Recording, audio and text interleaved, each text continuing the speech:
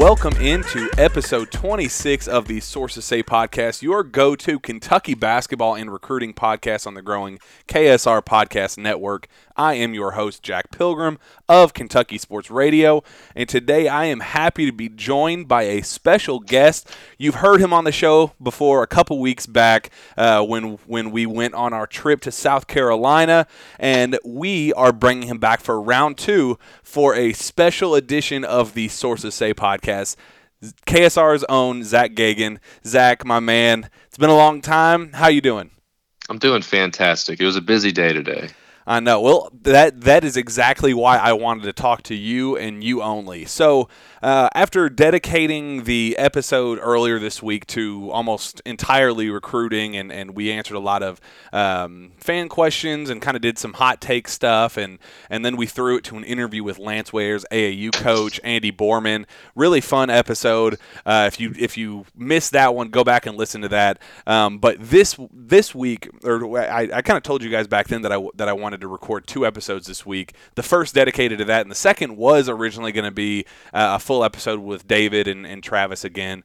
But I kind of realized that there wasn't a whole lot going on in recruiting, and I'm not just going to sit here and throw a headset on and just ramble for no reason, without any actual substance to talk about. So isn't that like every podcast? Well, outside of the norm, usually we at least have a few noteworthy things to talk about, and then we babble on for way too long as it is. But this week, but I wanted to change it up just a little bit because there was so much stuff going on in the NBA world with today's NBA trade deadline. I wanted to talk to you, and there were a lot of UK players involved in trades, dating back roughly a month ago or so, but specifically over the last 2 days in particular, a lot of not so popular names with at least NBA level guys from Kentucky, guys like Brandon Knight and Jared Vanderbilt and all that. But we wanted to break down those moves and kind of their significance and what it means for these guys' careers moving forward.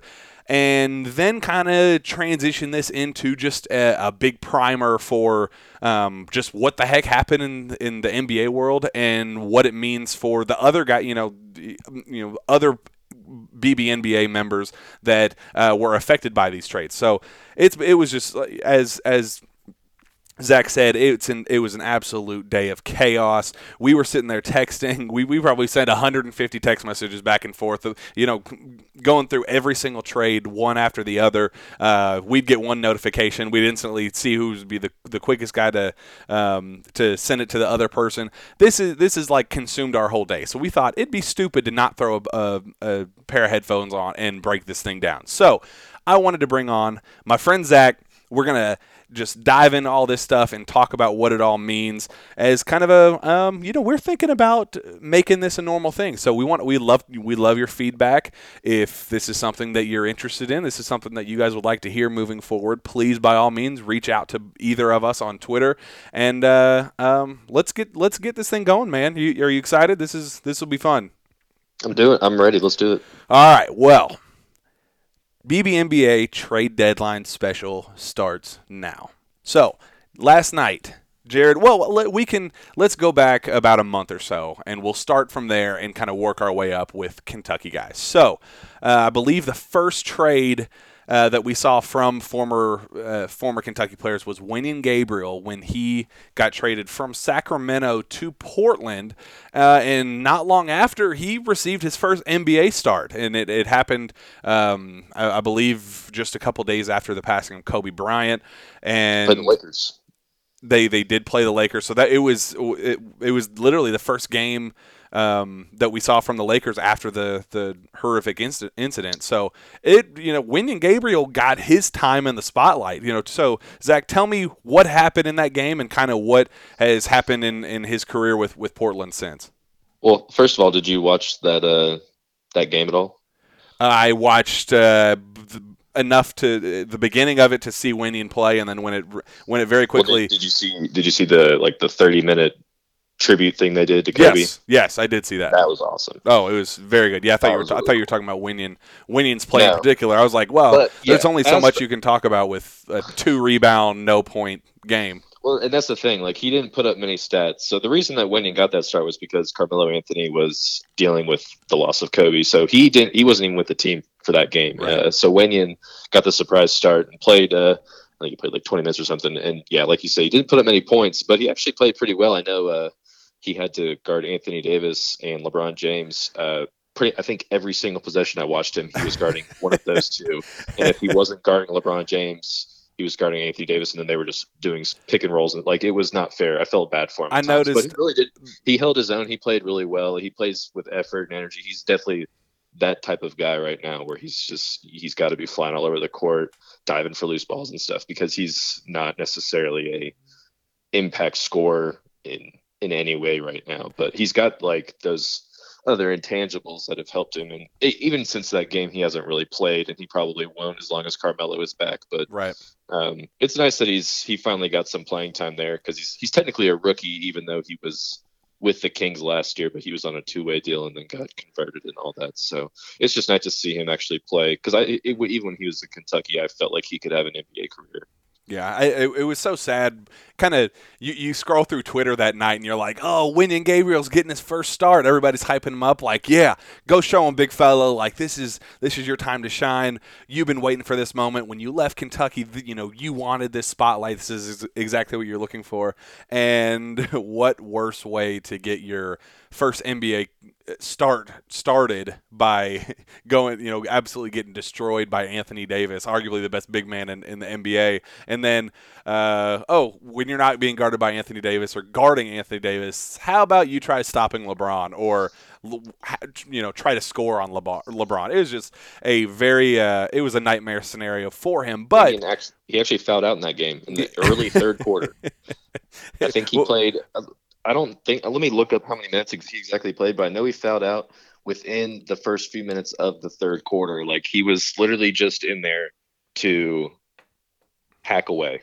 Wasn't his stat line 0, 2, and 6? With the six Yeah, being he six went fouls. he went 0 for 3, had 1 rebound, 1 assist, 1 block, 6 fouls in 12 minutes.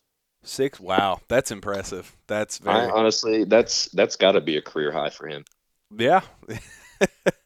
So it's so still a good game. so yeah, it's that's a shame. We don't need to drone on about every single guy, but we'll kind of talk about at the end just all these guys as a collective unit and biggest surprises and all that stuff. So we'll get into it a little bit more here in a minute. Next trade was Willie Cauley-Stein from Golden State to Dallas. So this was a pretty interesting move because Zach, when he signed as a free agent with Golden State this summer, it was kind of a wow. He's been stuck in Sacramento for so long. They've been such a bad franchise. Haven't made the playoffs, and who knows how long. And it was just.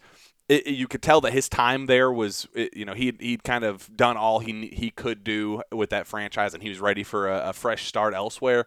And what better place to go than Golden State, where you're going, you're playing with a winning franchise, a team that's dedicated. They're all in right now as a win now organization. That is literally what he wanted when he left, when he decided to explore free agency. And I know he had a kind of an ugly breakup in Sacramento with his agent kind of speaking out like, yeah, I think his time there is done. It was an ugly breakup, but for him to kind of find that situation in Golden State with a winning franchise, it was like, oh, this is a match made in heaven for him. And from there, it was just absolute disaster. Break down why it was a disaster and why this move to Dallas is such a fresh start for him in the best way possible. Well, it was a disaster for obvious reasons, because Steph Curry broke his hand, and the Warriors immediately started to tank their season away about 5 games in, and there was just nothing they could really do with Draymond Green as the best player, and D'Angelo Russell was in and out with injuries. We'll obviously talk about him more in a second, but so it really just never really had a good chance to play in Golden State. And he even took a small deal. He took a 2-year minimum contract to do this, with a player option in the second year, so he can kind of do what Boogie did which was trying to sign smaller deals in hopes of getting a bigger deal Right. in the long run. And he really hadn't been performing all that well. He was averaging career lows pretty much across the board and everything. Um, so now Dallas, and obviously Golden State was not a contender at this point, and Dallas is. They're one of the best offenses in the NBA. Luka Doncic is great. Um, Willie hasn't really gotten much run. He's played 5 games for them. He's only averaging 13 minutes.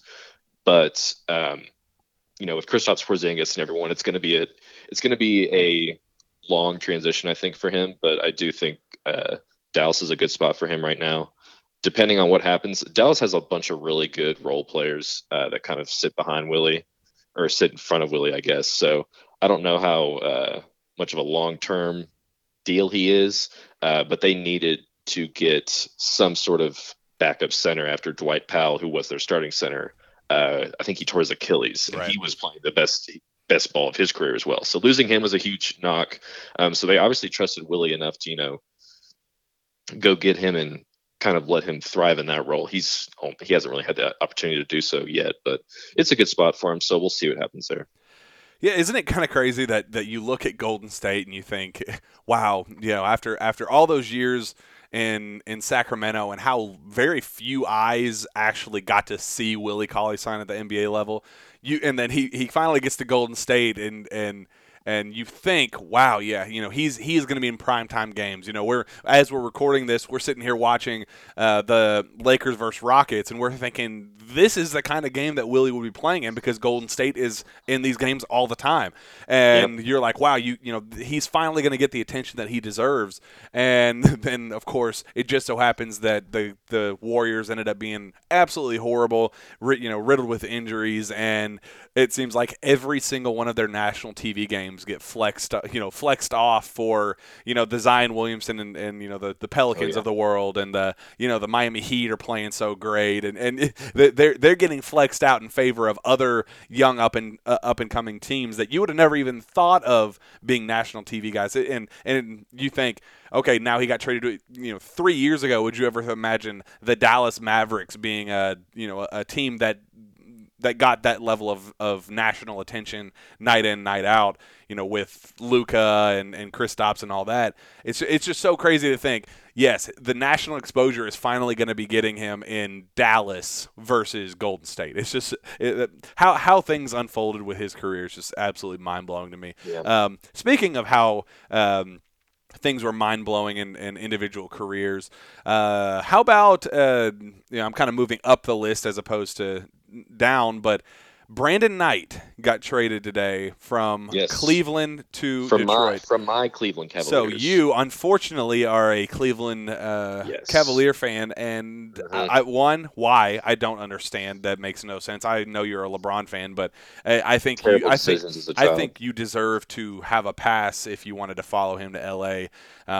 But for you to choose that as your home, I feel for you. I'm very apologetic. So Brandon Knight, who had been playing, what would be the best? You have one word to describe his career in Cleveland. What would you say that is? What?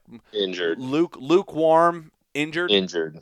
When he was healthy, he was. He had a couple stretches of pretty solid play, but for the most part, he's just kind of been riddled with injuries. So he is going back where it all started in Detroit. Man, what a life! You get to go from the beautiful sights of Cleveland to the beauty that is Detroit. Man, that is good, clean living right there. What tell me about this move and the significance of it. And Cleveland to Detroit is like looking in a mirror. What did you say when we first got on the phone? There was a tweet that said going from Cleveland to Detroit is like going from Cleveland to Detroit. They're the same city. Yeah, they are. They are the exact same city in terms of just nothing there. Nothing there. And as for the trade, I don't even think Brandon Knight will play much. I think he's still currently kind of dealing with an ankle injury, actually, or ankle or knee. It's one of the two. It's been one of the two for the last few years, it feels like, with him. But him and John Henson, who were included in that deal that's went to Detroit, they're both on expiring deals. So Brandon Knight actually makes $15.5 million this year. Are you serious? Yeah, because back when he was in, I think it was Phoenix, he signed a massive. It was like a $70 million deal or something. So Brandon Knight's been getting paid for a while. Okay. But this is last year. It's expiring now, so that's why Detroit was like, "Bring him on. We'll get rid of him at the end of the year." He was just a trade chip. He'd been a trade chip ever since he got into Cleveland, and now he's finally been shipped out. Trivia time. Name me every spot that that Brandon Knight has made along his NBA journey. Ooh, okay. Well, he started in Detroit. Starting in Detroit. And then he went to Milwaukee. Milwaukee is where he was a borderline all-star. Right. He was really good there. Then I think he went from Milwaukee to Phoenix. Okay. Then he went from Phoenix to Houston. Oh, that was the one I thought that would stump you. Then Houston to Cleveland. That's I knew you'd get the first three, but I was very curious if you'd get that Houston. That Houston trip it was weird. It was a brief one. It was a brief one, but yes, you got it. Think of who Brandon Knight was when he left Kentucky.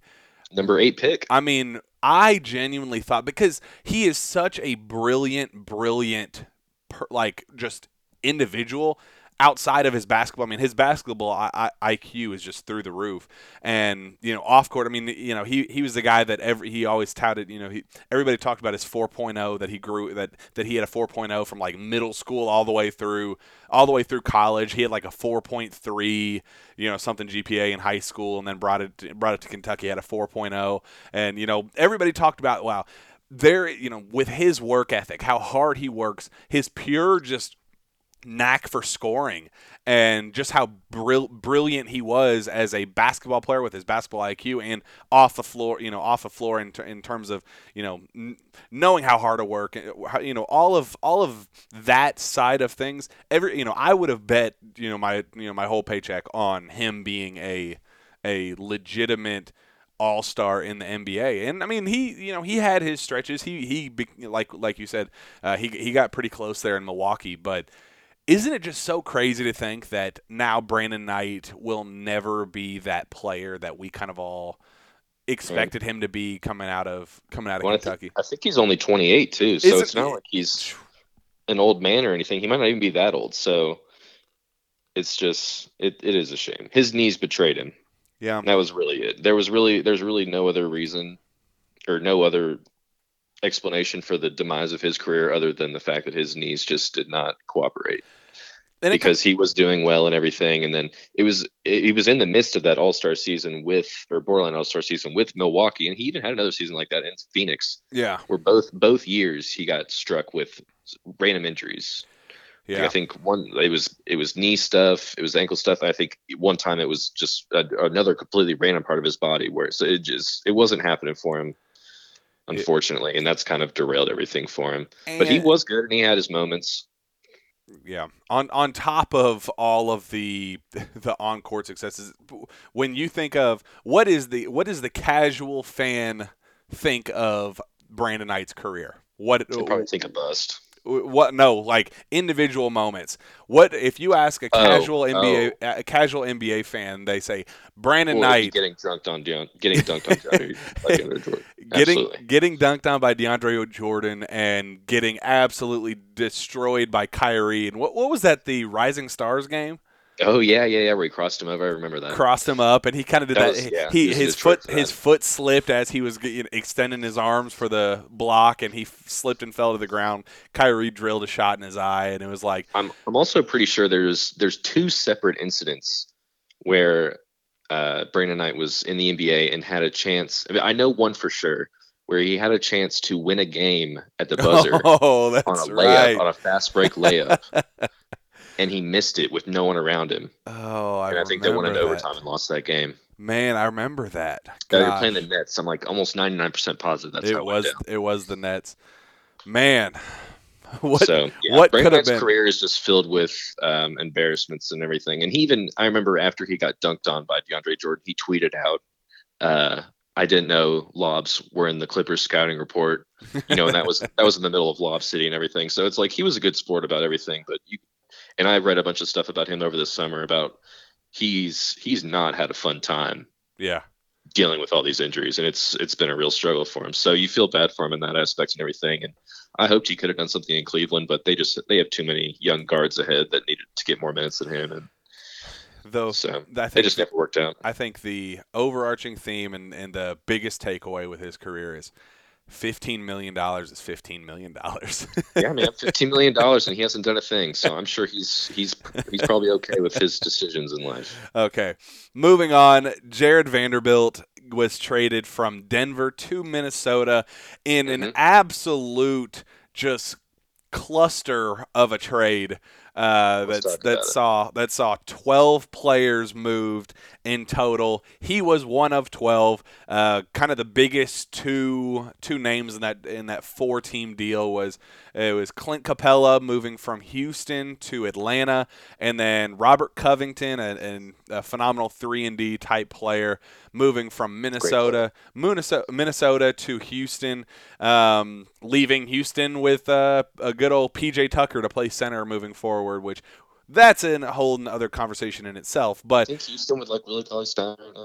that would have been that probably would have been a pretty darn good I wonder decision. if they were looking at him. I mean, think of Clint Capella makes what 17-18 million dollars a year, Way more than Willie. pushing 20. That's what I'm saying. For what you got with Clint, I'm a big Clint fan. I'm a Boston Celtics fan. I kind of hope that they were able to make something work money wise for Clint, but it just when you think of the center position in the NBA now, it's just so it's so plug and play. Like you Well, literally especially for a guy like Clint Capella who can't shoot. right. Yeah, I mean he literally is a lob catching, rim running Yeah, defender which is that's why he not even worked all in that. Houston, Not and he'll work even well in Atlanta too, next to Trey Young. And Trey Young's one of the best passers in the league already, and he creates so much gravity by himself. He's got that Steph type gravity. So Capella will do good in Atlanta. I'm not worried about that. so. What? Talk to me about Vando. Why? What about So his career in Denver, and why you think Minnesota might be the better? Is this a positive career move for him? yes, definitely is in the aspect that Denver was already kind of loaded with roster depth, like an insane amount. They're dealing with a bunch of injuries right now, but they can easily go about 10 players deep. Yeah. Um, and they shipped off a couple of guys, but they got some more back in return earlier today. But so Vano just couldn't really get any rhythm. Like he averaged like maybe 5 minutes a game.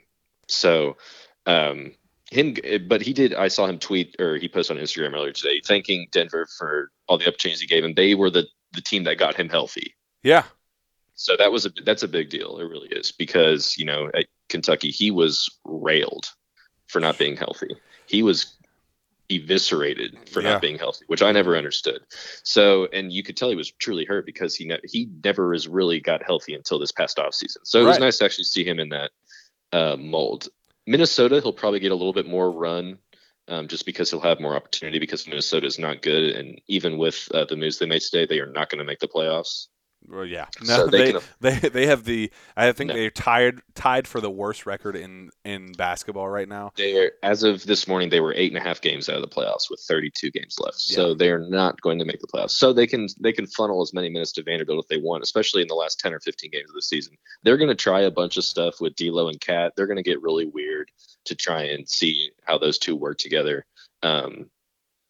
Because it's pretty much a wasted season at this point. They can do that. So you might see Vanderbilt get thrown into some weird lineups and stuff, and hopefully he gets an opportunity to flex his point forward ability, which he never really. Because whenever I watched him in Denver, he was literally just down low trying to fight for rebounds. Yeah. So that really wasn't his style. Yeah.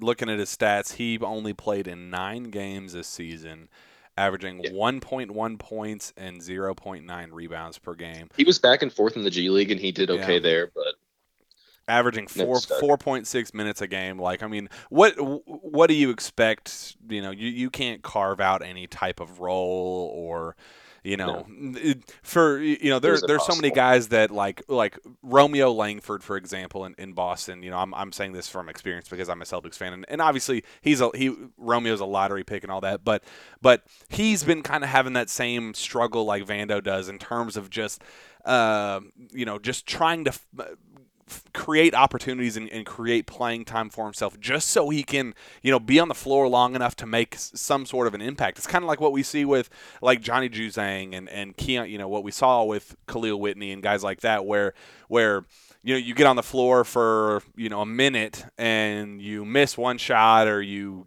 miss a defense, you get scored on or whatever the case may be, you struggle and you go, all right, well, we got to put in your replacement because we just can't risk that, another minute with you in the game. So he kind of struggled with that same thing where he couldn't find that consistency and that continuity in Denver. And I mean, I know his career is young, and I still think that no matter, even if he had stayed in Denver, that he could have carved out a role eventually. But I think a change of scenery was beneficial for him, and for him to go to a place like Minnesota that even despite what their record says, I still think that's a stand-up organization. I think that their newly hired front office and kind of how they reshaped that, and some really good moves some of the moves that they made, not just today, but over the last year. I mean, literally the last year, I think they've made some phenomenal moves. I think they were already a fringe / actual playoff team over the last several years with Jimmy Butler and all those guys and I think it's a good position for him. I think he's going to be able to carve out a role for himself there, and they're going to be on the cusp of building something special there and only going up from here. I think that's kind of the biggest takeaway. That franchise is only going to go up from here. So, I got a couple more thoughts on Vando though. Go for it. So at Denver, he never, like you were saying, like how in Boston, Romeo Langford, got those minutes or got those opportunities. See, Vando, he never really even got, like, Vando was strictly a blowout situation guy. Yeah. Only came in if they were losing by so many points that the game was already decided. Yeah. So he never really even got a real chance. So that's part of it. Another thing is he's 20. So that's huge. He's 20 years old. So he's got plenty of time. Actually, I think that's all I had on him. Yeah. But yeah, he'll get more run. He actually needs to be inserted and, used for real rotational minutes instead of just garbage time. Yeah, and I think that's exactly what he'll get in Minnesota. Not right away. It'll take a minute, but it's a good situation for him. I'm excited for him. Vando's one of my all-time favorites at Kentucky, given on about as small of a sample size as you could possibly dream of in terms of like favorite players. But like when Vando got in the game at Kentucky, like Zach, I don't know if you share those like same feelings, but like, oh, I remember Vando getting I was just like thrilled. Like I haven't had that much fun watching a player just because like he was so good. What's the biggest? He was our best rebounder. What is the complaint about this current team? Oh, there's not a dude. Calipari's struggling to find a guy that'll fight. Struggling to find a guy that's going to give hustle. Maximum effort at all times. When Vando got in the games, he was all effort. That's literally the only thing he brought to the table was I'm going to work my tail off and make sure that nobody else on the floor is working harder than me. Like, he was hurt when he did all that. That was his one goal on the floor is I'm working harder than you, and that's something like I just appreciated. He rebounded well. He went after every single rebound like it was his job, and it like freaked me out every time because of his injury issues and as we saw at the end of the year when he ended up missing the rest of the season, it screwed him over, but. In those those very few games that we got out of him, he was an absolute joy to watch. So I am cheering like absolute hell for him. Yeah, I think once Michael Porter Jr. kind of came back and started to establish himself as a stud, that's when Denver was like, okay, we can move on from Vando. Yeah, no, and I don't, and I think that they had a great relationship with him too, and it just happens. It didn't work. It happens, and he's got another chance. He'll get chances. He'll get plenty more chances. A guy that I don't know will get very many more chances. Good old Skal Labissiere. Zach. Oh boy. I got some thoughts on Skal. Okay, so he was traded today from Portland to Atlanta. So we had a little back and forth about this trade, and originally the first 'Cause it was report, weird. It was weird how it broke. the first report came out from Chris Haynes, who is, I think he does a bang up job at Yahoo Sports. He came out and said, Love Chris Haynes. he said, Skal Labissiere traded from Portland to Atlanta, Portland giving up Skal, Atlanta giving up $2 million in cash. And it was like, oh, okay, Atlanta feels the need to throw $2 million in cash. Like, you know what? I'm not gonna give up draft assets. I'm not gonna give up player assets. But you know what? I'm gonna throw some cash your way, and I'm gonna take a shot on Skal Labissiere, former first round pick, former number 1 overall recruit in the class of 2016. 2016, Yes. 15, whatever it was, Not drafted in 15 16, because it was the 2015-16 season, I believe. I don't remember. Yep, Whatever it was, 15's right. whatever it was. So that was the original, like our original thought process, and it was like, okay, cool, good for him. And then news breaks that it was not Atlanta giving $2 million. It was Portland extending $2 million to Atlanta, saying, please, for the love of God, take this player off of our hands. And it completely changed the narrative of the entire trade. So what? Yeah. So give me all of these takes you have on good old Skal Labissiere. Okay, so like you were saying, the 2 million. So Portland attached $2 million to Skal, whose contract is only actually it was 1.9 million is what they attached, and Skal's contract is worth 2.3 million. So they almost paid the price of the player just to get rid of him. Oh gosh. And from what I saw, Atlanta does not plan to waive him. Atlanta also acquired Nene in that Houston Clint Capella deal, and they did waive him. So I think it's weird that they didn't waive him. So they might potentially keep Skal around. We'll see. He's missed the last 3 weeks with a knee injury, and still hasn't been reevaluated yet. So who knows how long he'll even be out. He's only played 33 games for Portland this year. But here's the thing: is Skal was actually, before that injury, Skal was probably playing the best basketball I'd seen him play as in the NBA. And a lot of it was due to circumstance because the Blazers were dealing with injuries across the board. Yusuf Nurkic broke his leg last year. Yep. Zach Collins, I think he did something to his elbow, or not his elbow, his shoulder. I forget exactly what happened to that, but he's still out. So they had to go out and add Hassan Whiteside. Then Rodney Hood tore his Achilles. So they've just been dealing with injuries all year. So Skal was kind of thrown in there as like a, look, we need another body. Go do some work. And he performed well. Like he was like I said, he's playing the best basketball I'd seen him play in a long time. He wasn't, a starting caliber player by any means, but he was perfect off the bench guy behind us on Whiteside.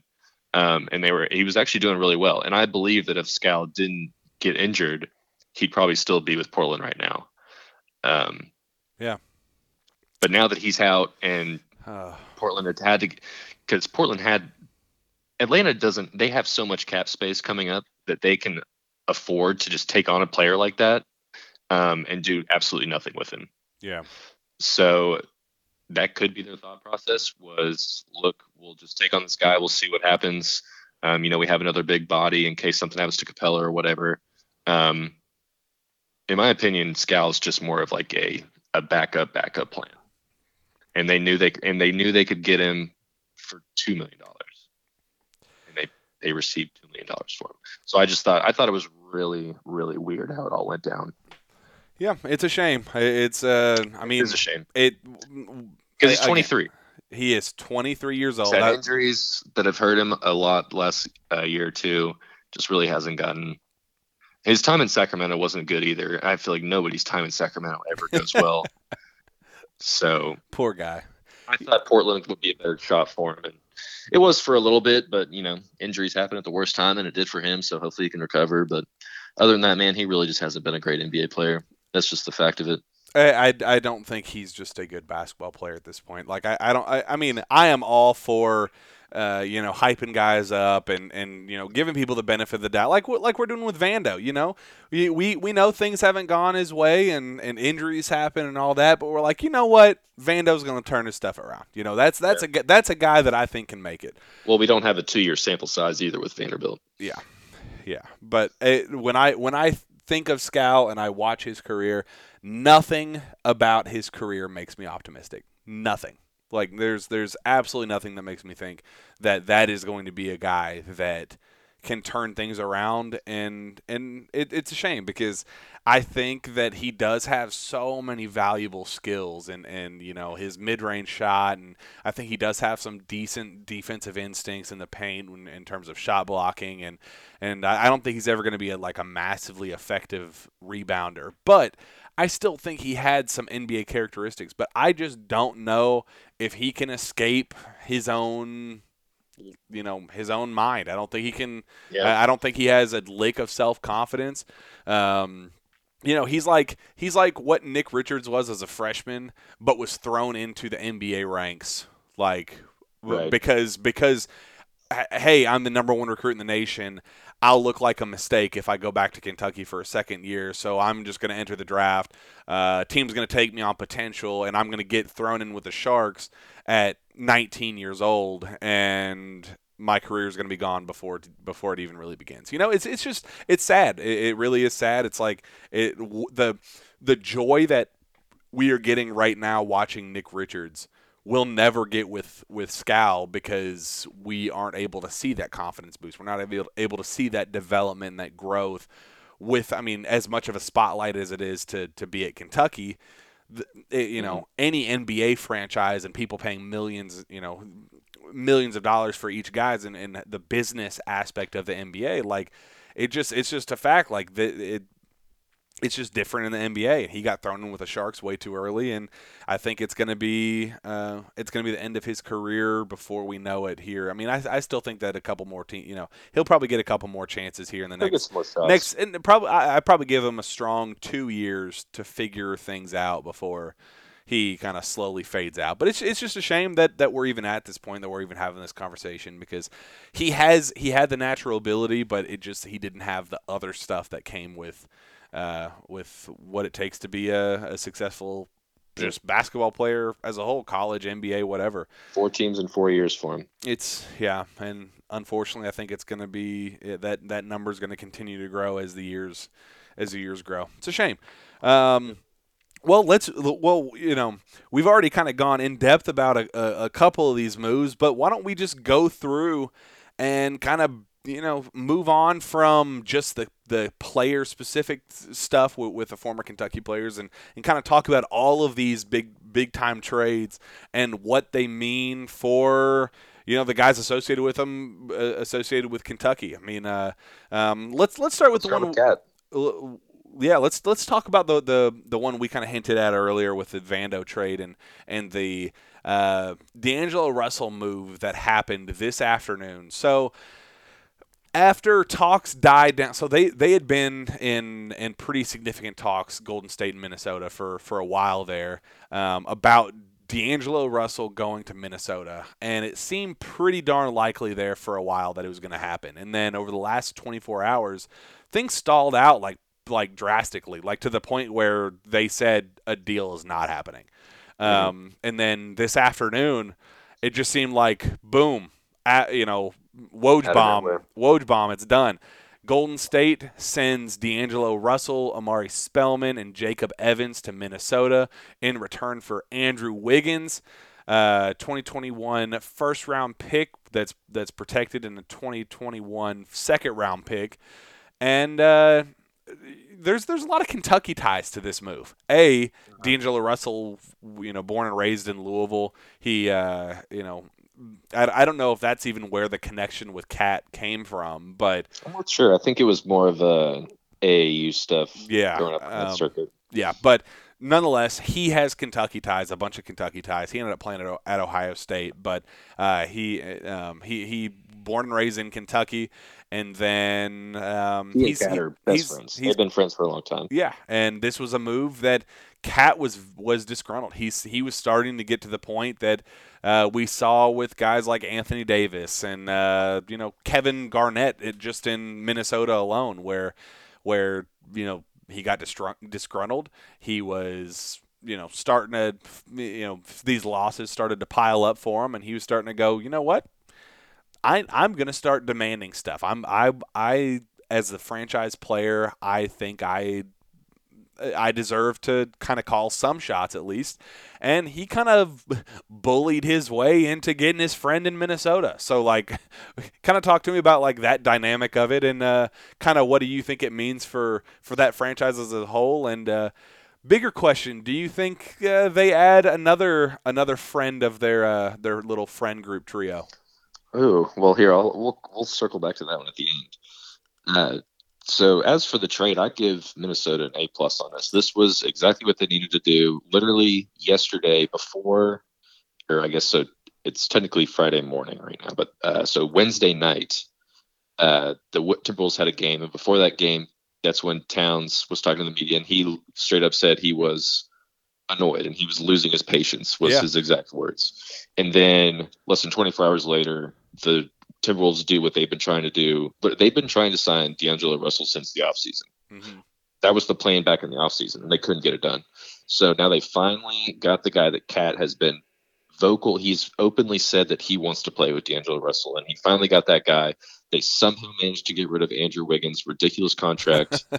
Um, who's Andrew Wiggins is still like he's been playing better this year, but he's not at all. Andrew Wiggins So sucks. Just say it. Andrew Wiggins sucks. yeah, There are no redeeming factors about Andrew Wiggins.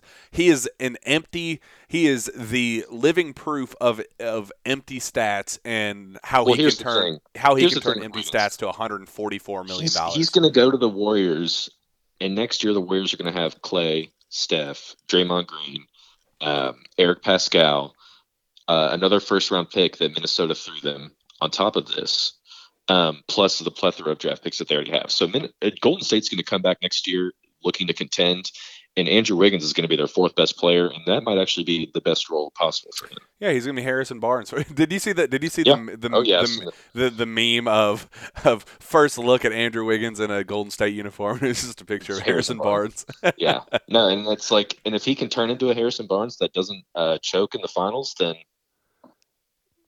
that's not a bad move, I don't think.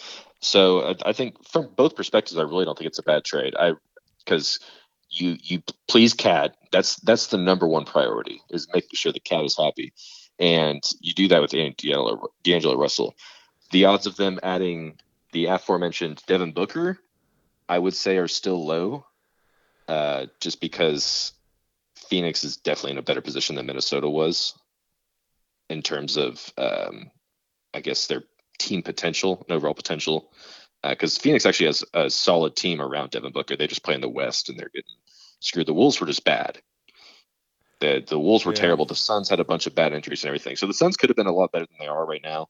They've lost a bunch of games recently, but I don't to kind of go ahead and dispel that. I don't see Booker getting to Minnesota anytime soon. But I do think that D'Angelo Russell and Karl-Anthony Towns together is going to be amazing. I think they're definitely going to be that's a playoff team next year.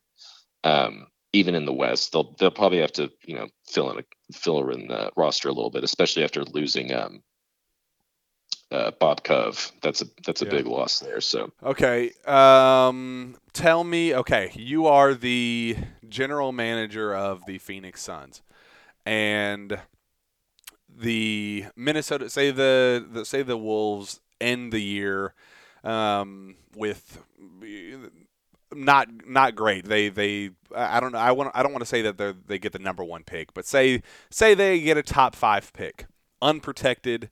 They call Phoenix and they say we have this unprotected first rounder for you. Or I guess it'll be the draft time, so they'll know the exact draft number. mhm. Say they have the number 2 draft pick ready to offer Phoenix with Jarrett Culver, future assets. Yeah, Jarrett Culver. Josh Okogie. That kind of package built around. Who says no? Does is with for just Booker straight For up? Booker, Do you think well, they could build a trade package for Booker? no, no. Um, I don't think Minnesota could even afford to have three max players in such early because they'd all be in the first year of their max deal. Yeah. That's a lot of money. That's a massive luxury tax that I don't know if Minnesota wants to pay. Um, But that would obviously create a very, very good trio for the next 4 years. But I'm not sure if that money would work out. And if I'm the Suns, I'm not giving away Booker for, especially I'm not giving him away for the number 2 pick in this draft. Yeah, that I That's for sure. think that's the holdup. I mean, even if you look at a guy like Anthony Edwards or It's one not a of those, star-studded yeah, draft. There's no Luca. it's bad. It's 100% bad timing on their part. But okay, let me play devil's advocate here. The Suns struggle down the stretch, and Devin Booker voices his displeasure with the franchise and demands a trade. Oof. Or at least says Oof. I am pretty strongly considering not, Yeah. because I know he just signed that long term Yeah. deal, but you know, Well, that would be a new scenario. We would have that's going to happen sometime soon, yeah, where a young star player signs a 5-year deal and then wants out a year. And that's going to happen. I don't know if it's going to happen with Booker or not, but that's going to be a situation that has never happened before, or that we haven't seen or know how to deal with. I mean, the Anthony Davis thing was a little bit different, obviously, because we only had the year and a half left on his deal. right. So that was a little bit different. And there, the Cats thing was getting a little worrisome with how they were doing it, and everything. Like, people were thinking that Cat Cat would be be that that guy. first Yeah. guy, and it's obviously not going to be Giannis because the Bucks are still winning. So Booker is probably a good choice for someone like that. He just doesn't seem like that type of guy, uh, just as a But person. okay, so I But believe Phoenix has been bad for a long time. right, They have shown very little promise that they can stop being a bad team. and they They can't don't draft have, to save their lives. no, man, that's really, see, and I even like Cam Johnson, and I didn't understand why they picked him, but they got lucky with Booker and everything, and they did well this past offseason. Adding Rubio, adding Aaron Baines. Mikal Bridges is actually a really, really good player. Yeah. The Kelly Oubre trade is good too. Oubre, they could have got a lot at the trade deadline for Oubre if they wanted to do that, but I'm glad they kept him. He's a really, really good player. So it's like Phoenix has players around them. It's just, man, they have. It'd be nice if they, instead of DeAndre Ayton, it'd be nice if who they had, Who? Luka Doncic. Yeah. Oh, yeah. That would be the guy. We wouldn't even be having this conversation right now if everyone had just picked Luka Doncic like they should have. They would have been the Mavs of Yes. this year. Oh my Like gosh. they would have Luka been the Doncic and Mavs. Devin Booker wouldn't lose a game. That They would have. 82-0. Well, But well, but well. it's that Phoenix just doesn't have a good track record of doing Anything right? anything. Yeah, anything that shows potential that they won't screw it up in the end. Kind of like the Knicks. Yeah. So I go back to the quote that D'Lo had this. When was it? Maybe last year or a year before, a year and a half ago. He talked to Slam Magazine or something like that, where he basically said he was at some event with Cat and Devin Booker, and he kind of said something along the lines of, "We will be playing. All three of us will be playing together on the same team at some point in the future. I promise you." He said. I believe it. And I think I read the storyline, the story, and it said the guy had his recorder out, and as soon as D'Lo started talking about it, he kind of put his recorder away, and D'Lo was like, "No, I want you to get this on tape. All three of us will be playing together at some point in the very near future." He said, "I don't know what team it's going to be for. I don't know all of that dynamic, that side of stuff, but I can assure you we will be playing for the same team at some point." So keep that in mind. Maybe he sees, Devin Booker's down feeling lonely in Phoenix, watching his two other best friends, kicking it in Minnesota, having a good time together. And this summer he goes, "You know what?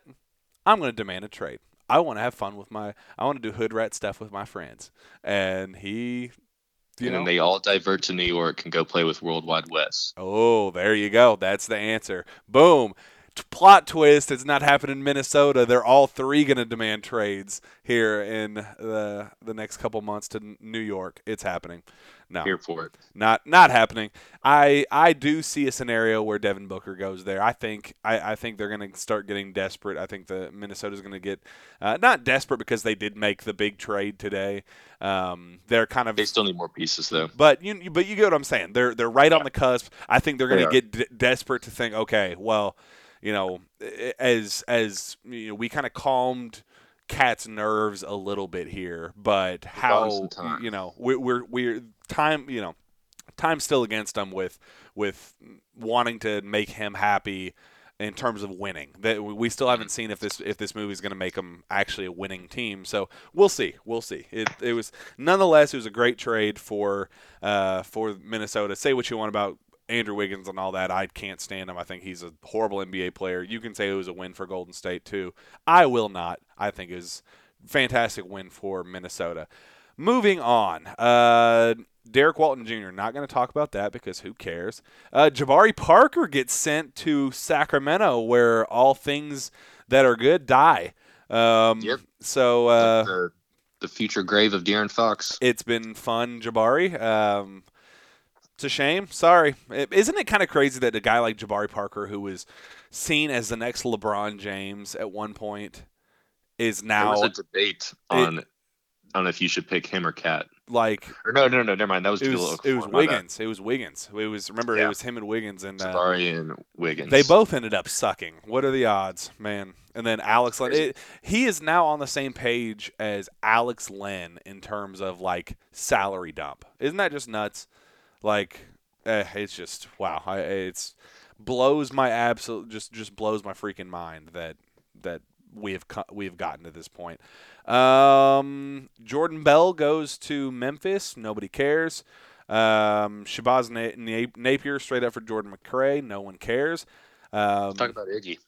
Yeah. Oh yeah. Absolutely. Iggy, and this also involves Kentucky guys. So, Iggy, Andre Iguodala sent to Miami after he gets traded from Golden State to Memphis, and right away he says, "I will not report to this team.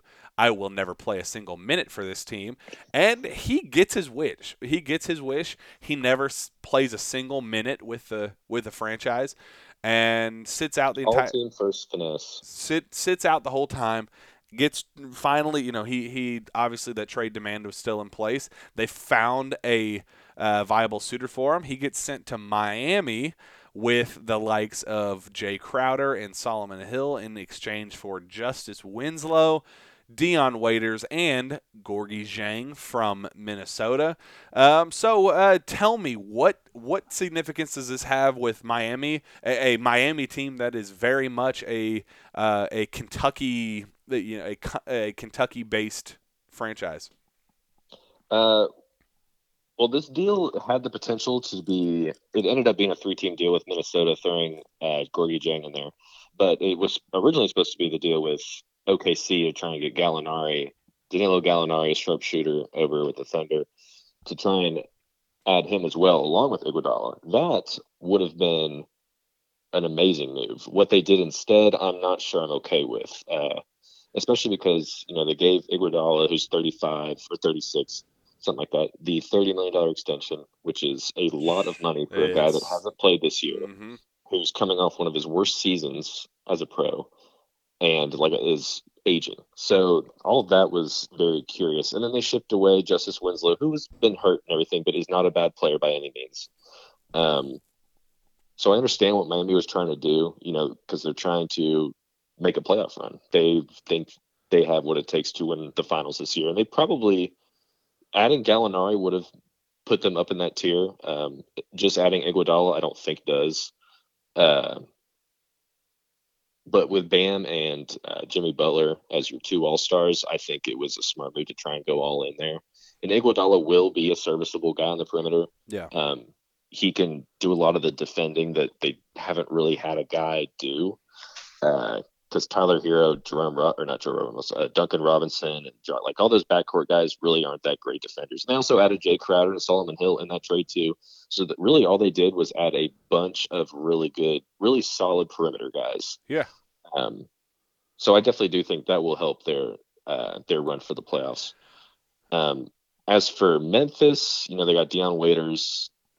I don't even know what the deal is with Dion Waiters anymore. I don't know if he's. I don't think Dion Waiters knows what the deal with Dion Waiters is anymore. Yeah. So the Memphis, it was nice that Memphis got Justice Winslow and everything, but other than that, it's kind of a non-factor in that aspect. Memphis just wanted to get rid of Iguodala.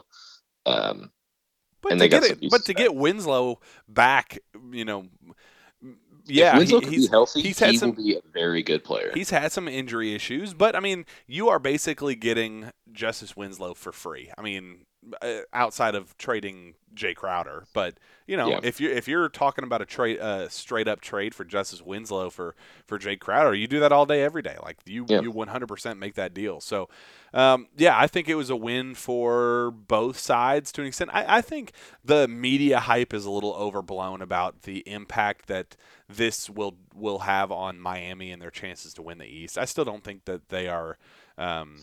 They needed that extra shooter. Yeah, yeah, And I think part of it, if I had to guess, I know that Miami was very adamant about not adding Tyler Hero into any trade.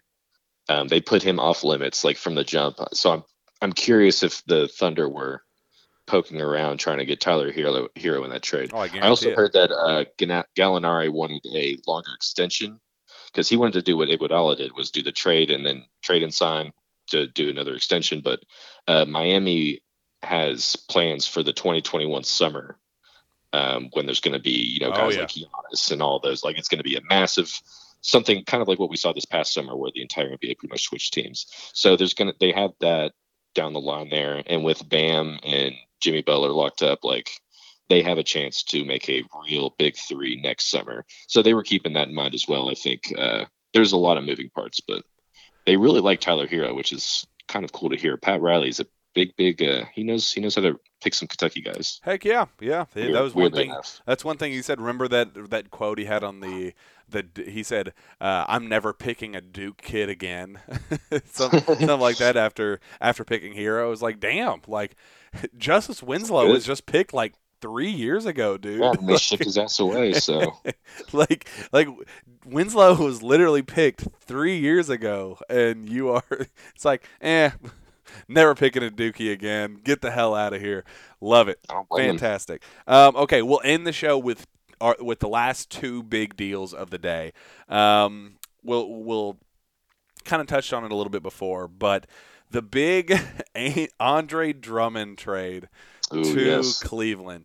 We talked about the Brandon Knight side of things, and we talked about John Henson and all of that. But talk to me about the big. What's his nickname? The Big Penguin. You guys get the Big Penguin from Detroit. What are your thoughts? Wow. So I think my first text to you was just the word no. It was. It was. No. Uh, Look, several hours later, I've backtracking a bit on that no. It's more of a at this point, Okay. for a couple of reasons. Mainly, because he's got the player option for this year. So what it would suck if he opted in for the 29 million or whatever it is. But as I was just saying, this year's free agency class isn't that great. Like, Drummond was expected to be one of the better players if he declines his option in this summer's class. So if Right. Andre Drummond is one of the best free agents, it's not going to be a good class. Um, so even if he does opt in, the Cavs aren't going to miss out on any big guys. And, you could potentially see if that pairing, you want to see how he works with guys like Darius Garland, Colin Sexton, and Kevin Love. Mm-hmm. Um, and now you have an opportunity to do that. Who knows what happens with Tristan Thompson? I keep hearing back and forth on maybe they want to buy up, maybe they won't. Who knows what they're going to do there? He's gonna get But bought out. There's no way. you would think, but What is he gonna? What they don't want to value lose does him he for nothing. have? They literally They literally traded. They traded for a rich man's Tristan Thompson. Like, why would they want the poor man's version too? There's just no way. They'll trade Tristan in the summer. That'll happen. For what But Tristan Thompson they'll makes find something. $17 million a year. Nobody's trading for Andrew that. Wiggins just got traded for D'Angelo Russell. So Well, Andrew Wiggins was the number one draft pick, and Tristan Thompson's number 4 pick. he still, but Wiggins still puts up like empty stats. People still look at his box score and will go, "Wow, Andrew Wiggins averages 23 points a game." Well, do you actually watch the games? I don't know. There's the value difference between Tristan Thompson and Andrew Wiggins is absolutely significant. I just Look, don't see. I'm gonna say right now that Tristan Thompson is far and away a more valuable player than Andrew Wiggins. Oh, buddy, I think. And that's Oh, I've watched the Cavs games. yep. I've watched the Wolves games. Tristan Thompson is having his best year, he's having a career year by a mile, by a country mile. The guy is playing his best basketball of his career. If anything, his value should be at its highest right now, which I also realize is not saying too much because he's a 6'9" center that can't shoot. So yes, he does have limited value, but I think he has more value than a guy like Andrew Wiggins does. Uh, Oh. Yeah. I mean, but that, I don't see Tristan playing with the Cavs much. I mean, he'll obviously still be on the team and he'll still play, but the Cavs are gonna try and see how Kevin Love and Andre Drummond work down low, which I think is a solid pairing. And then they're gonna try and work out some kinks with Darius Garland and Colin Sexton and see if because what happens if Drummond comes, he works well with everyone, he decides to opt out of his final year, then comes back to Cleveland and signs on a short or a smaller deal. That could be something that happens, and I wouldn't be terribly upset about it because no one's going to pay Drummond 29 million a year. No one's going to pay him 18 million a year. yeah. Well, you guys are paying him $28 million a year next year. Well, someone had to pay him $29 million this year. But I've seen multiple reports conflicting that maybe he'll pick it up. Some say he'll pick it up. Some say he won't pick up that player option. So it really just depends on, I guess, what he thinks his market is. And it all goes back to saying, this year's free agency class is weak. If Drummond is one of the best players, someone will overpay. Yeah. Yeah. So Drummond's not in a bad situation right now. Honestly, Drummond's in a pretty good spot, even though he got traded from Detroit to Cleveland. Yeah, he is He not. He controls his is. own destiny. He is not in a good spot, like physically. Like being you. Nobody is ever in Cleveland and thinks, "Wow, I'm in a good spot." No, you're Cleveland. absolutely right. It's Cleveland gross. is hell on earth, and I can't believe that you are a fan of said franchise. Moving on. I'm also not from the city, so I have no ties to the city. Let's make that clear. Okay. Final big-ish deal that happened today. Was between the Los Angeles Clippers, the New York Knicks, and the Washington Wizards. The Washington Wizards sent out my one of my favorite players of all time, Isaiah Thomas. Don't God rest his soul. He's not dead, but He might as well be. no. Oh, come on, be nice to the little fella. I He got love him. waived.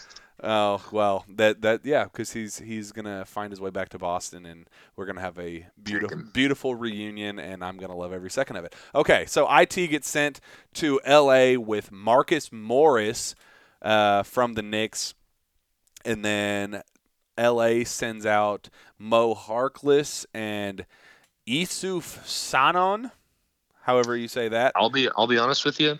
I have never heard that name in my life, Me. and I've watched a bunch of Clippers games. So, obviously not a substantial guy. He doesn't even have a salary next to his name. He literally it says I think Mo he's got to be a two-way player or something. Mo Harkless makes $11 million a year, and it says right here, Isuf Sanon, nothing. Like literally just doesn't even have a dollar figure. Even Isaiah Thomas, it shows $1.6 million next to his name. So he has He's been getting that making minimum deal. less money than I minimum. would promise you he's probably on a two-way deal. Yeah. Wow. Well, whoever the hell that is, he is now playing for the New York Knicks. Okay. Imagine being Marcus Morris, who I have a very strong love-hate relationship with, given his time in Boston. For who he is, a gritty pit bull kind of guy that's going to put his body on the line. He's going to, get in a defender's face. He's going to, he's a tough, hard-nosed type of guy. And that I love him for. But the ISO, I'm going to get mine, I'm going to get up 15 shots a game kind of mindset that he has really screwed over the Celtics a whole lot. And he, don't want to put blame on people, but I think a lot of the chemistry issues last year had to do with Marcus Morris wanting to have a bigger role than he actually had. And, I love him for his positive qualities, and I am very happy that he basically had two teams fighting over him at the Mhm. deadline, and it was the Los Angeles Lakers and the Los Angeles Clippers. What Yep. a freaking life, Zach, to have you're in New York. New York, fantastic city. New York City, you get playing the mecca of basketball. The franchise sucks, but you're still living in New York. Pretty cool place.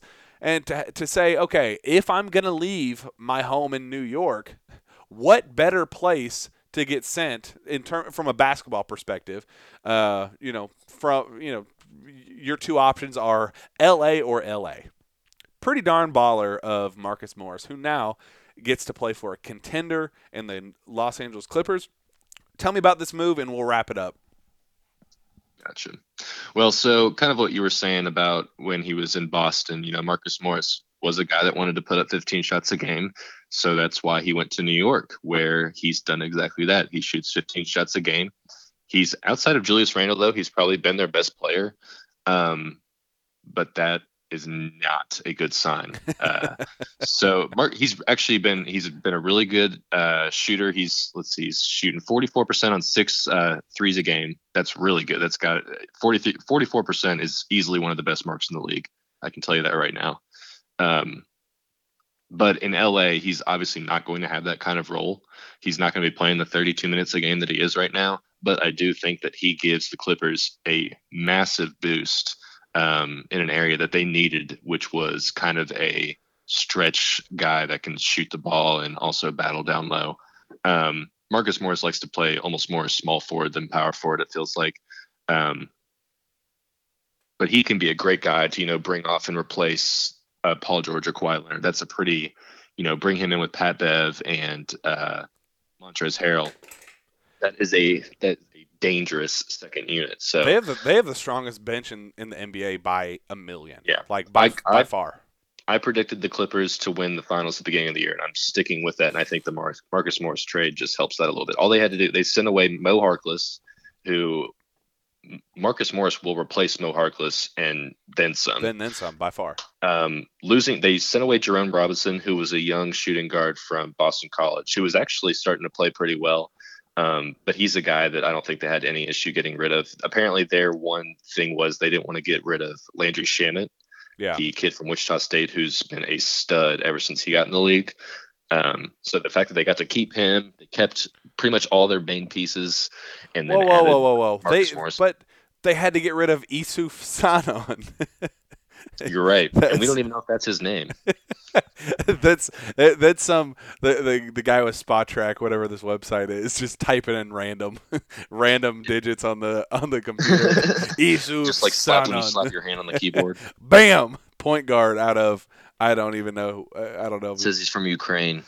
Yeah, well, good for him. I don't know who that is, but yes, yeah. Keep going.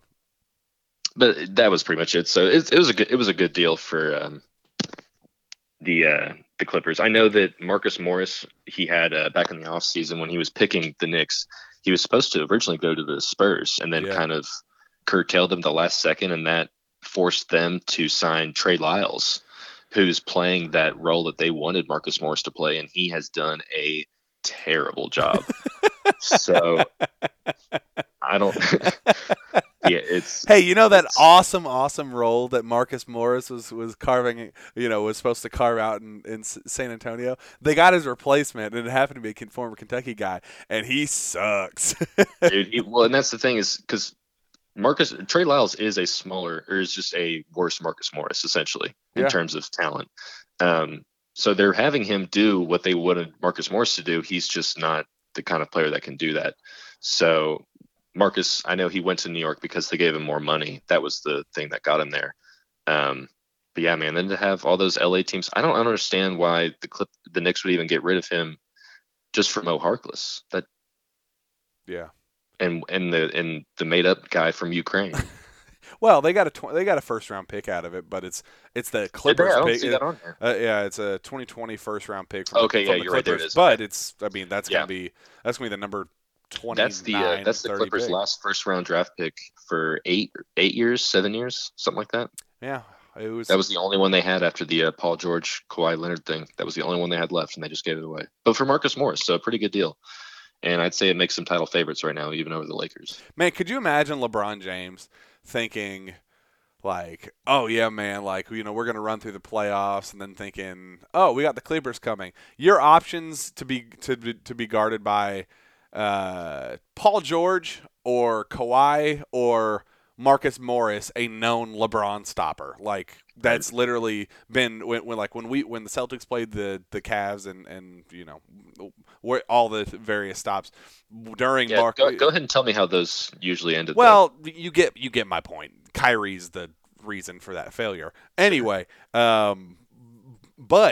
Marcus Morris did a phenomenal job defending LeBron. Phenomenal. I mean, he's literally known as throughout the league as a LeBron quote unquote. I mean, not stopper. Nobody can LeBron stop LeBron. stopper means that instead of getting 27, 7 and 7, he gets 24, 5 and 5.